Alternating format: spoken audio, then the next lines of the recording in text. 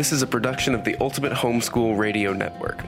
Welcome to the Homeschooling with Technology show. Your host, Meryl van der Merwe, loves using technology to streamline her life and to make lessons more engaging. She is a graduated homeschool mom and teaches homeschoolers at her local co-op classes and online at fundafundaacademy.com. Whether you are tech-challenged or someone who loves technology, this show is for you. And here's your host, Meryl van der Merwe. Hello and welcome to episode 3 of the Homeschooling with Technology podcast. I'm your host, Meryl van der Merwe, and today we're going to talk about homeschooling with Google Sheets. You probably know that Google Sheets is the Google Drive spreadsheets software. I love the Google Drive apps, and if you haven't already listened to episode 2 to learn why it is a good idea to be using them in your homeschool, please go back and listen to that episode, because everything in that will apply to the reasons, many of the reasons why you should be using Google Sheets. Google Sheets is a simple spreadsheet program. Of course, it is good and it is bad when something is simple. For you as a homeschool parent, it is very good. It's easy for you to learn if you don't already know how to use the spreadsheet program. It is also very easy for your children to learn. Once you get proficient at it, you may find it frustrating because it can't do everything that some of the other spreadsheet programs can, but it is really a great place to start. Today's podcast episode is sponsored by Funda Funda Academy. And they do have a web-based unit study on all the Google Drive apps, and that includes a module on how to use Google Sheets. So if you want to just be able to buy a simple solution to teaching both yourself and your children how to use these products, go and check that out. You will find a link to that in the show notes. Of course, you can also just find your way around by using the help and by going onto YouTube, where you'll find plenty of videos showing you how to use Google Sheets. Now today, I'm not going to be explaining to you how to use it. It would be very difficult to do that over a podcast, which is simply audio. Instead, I'm going to explain to you what you could use it for and how to implement it in your homeschool. Then go and visit the show notes. Remember, this is episode 3. You can search for that, and you will find links to different resources that will help you actually learn how to use it.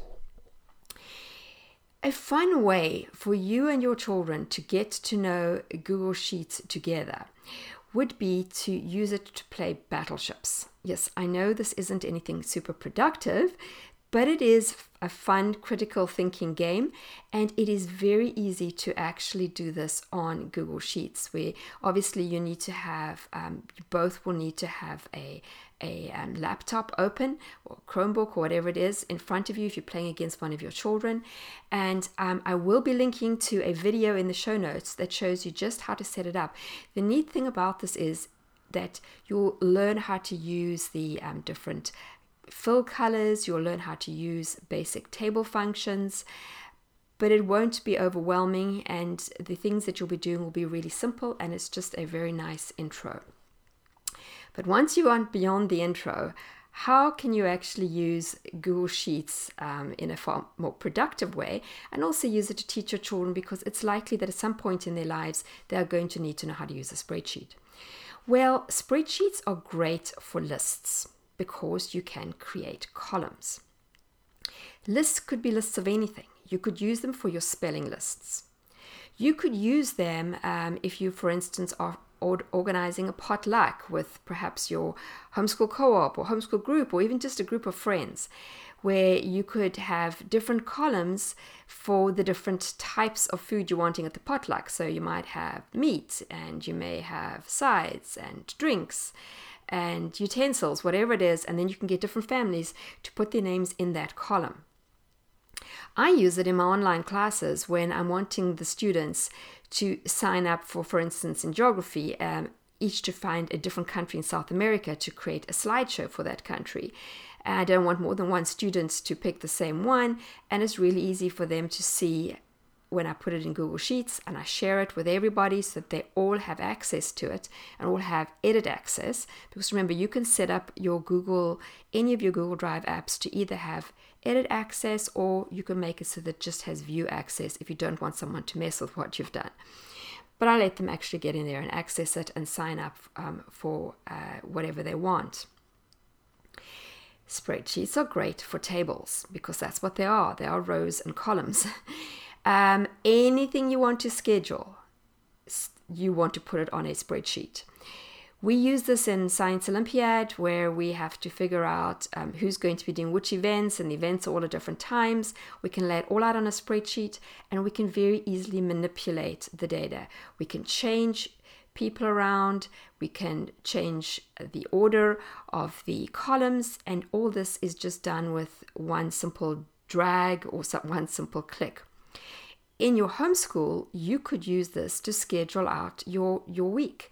You could have at the top in the different columns, you could have each day of the week, and the rows could be the time periods, even if you're just scheduling it morning, afternoon, and evening, and it's just a broad schedule, or you could get to be more specific and do it by hour. You could use this to keep track of who is doing which chores in your house. And because you can color code, you can have each of your children could have a different color, so it could be very easy for them to see when it was their day to do the dusting or when it was their turn to unpack the dishwasher.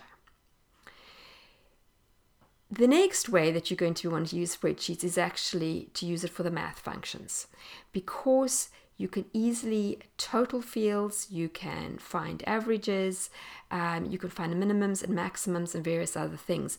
And the neat thing about it is that you can make changes after you've set everything up, and automatically, like magic, those totals will be adjusted. So for instance, let's say you have put in your children's grades, and you obviously could use a spreadsheet to do that. And your child comes back and they have corrected one of their assignments, and so you go in and you increase their grade. When you do that, that field which you would have totaled at the bottom will automatically reflect the new total score. So, as you can see, one very obvious application would be you could use it as a grade tracker for your children. Another way you could use it, especially in high school, is to track the number of community service hours that they are doing.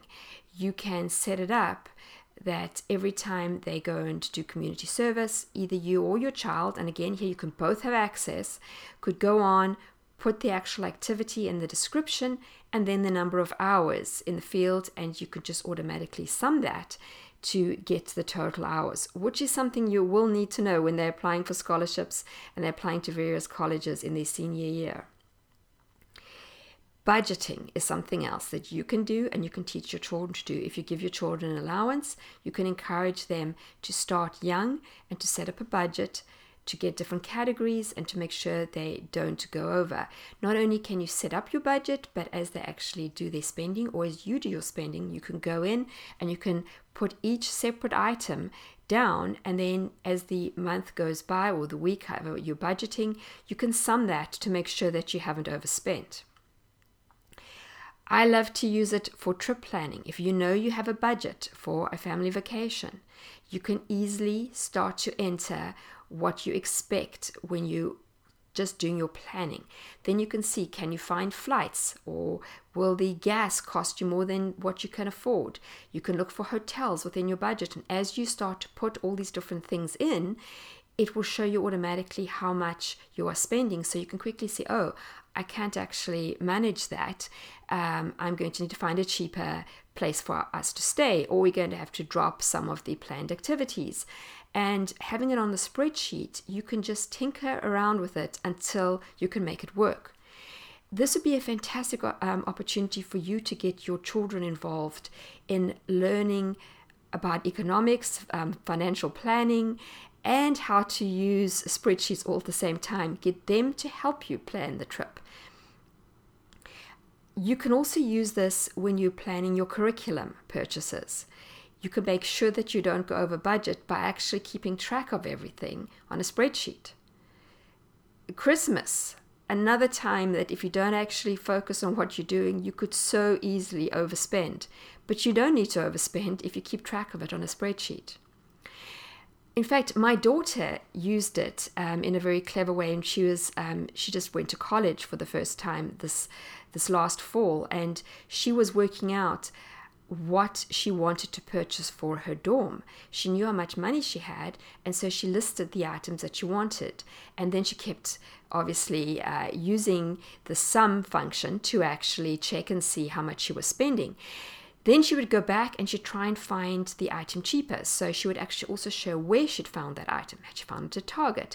Or maybe she could find it cheaper at Amazon. And if she did find a cheaper version at Amazon, she would just go in and replace it and put the new total in, and she could immediately see how that would affect her overall spending. Another way which you could use it is if you had some kind of reward system or payment system for your children, whether you're doing it to track, if you perhaps pay them for chores or pay them for some of the chores, you could keep it for that. Again, a reward system, if they're earning points for things well done, you can keep track of it. And because you're sharing it with your children, they can at all time also see what their total score is. And again, if you don't want them to mess with it, you just give them view-only access. But even if you give them edit access, so they can go and make a change if they think it's incorrect, because Google allows you to see all previous versions, you can go back and see what they have done. So they can't really mess with it. Spreadsheets and Google Sheets too allow you to create formulas. You can actually go and put in a formula, like a math formula, and you can use functions. And as you get more and more experience with using it, these can be fairly powerful. Now, Sheets doesn't let you make them too powerful, but other spreadsheet programs will. But this really is something that children will also learn to use if they're doing computer programming. And this is a nice, easy way for children to be exposed to the idea of functions, which is like absolute value, minimums and maximums, those are all functions, or creating formulas, which you'll just be, say, add this row and then divide it by this, and then add this amount, or whatever you want to do. You can also get graphs out of Google Sheets. In fact, once you've put in a whole lot of data, if you go to the bottom of a spreadsheet and you can highlight the fields that have the data in it that you're interested in, at the bottom of a spreadsheet in Google Sheets, you will see Explore. Click on that and it will allow you to perform various stats on those highlighted cells, and it will also give you graphs. You may not know this, but Google Forms, which we'll talk about in another episode, but the back end of Google Forms is Google Sheets.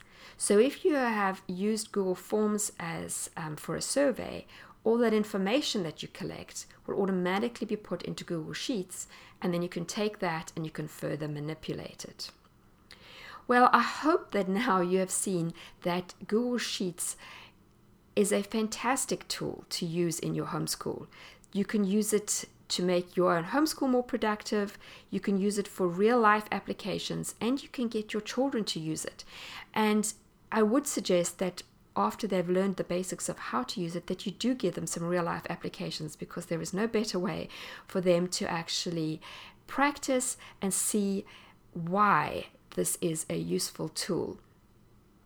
Now, if you need to visit the show notes to get links to any of the things I've mentioned today, and I will also include some suggestions for some good YouTube videos.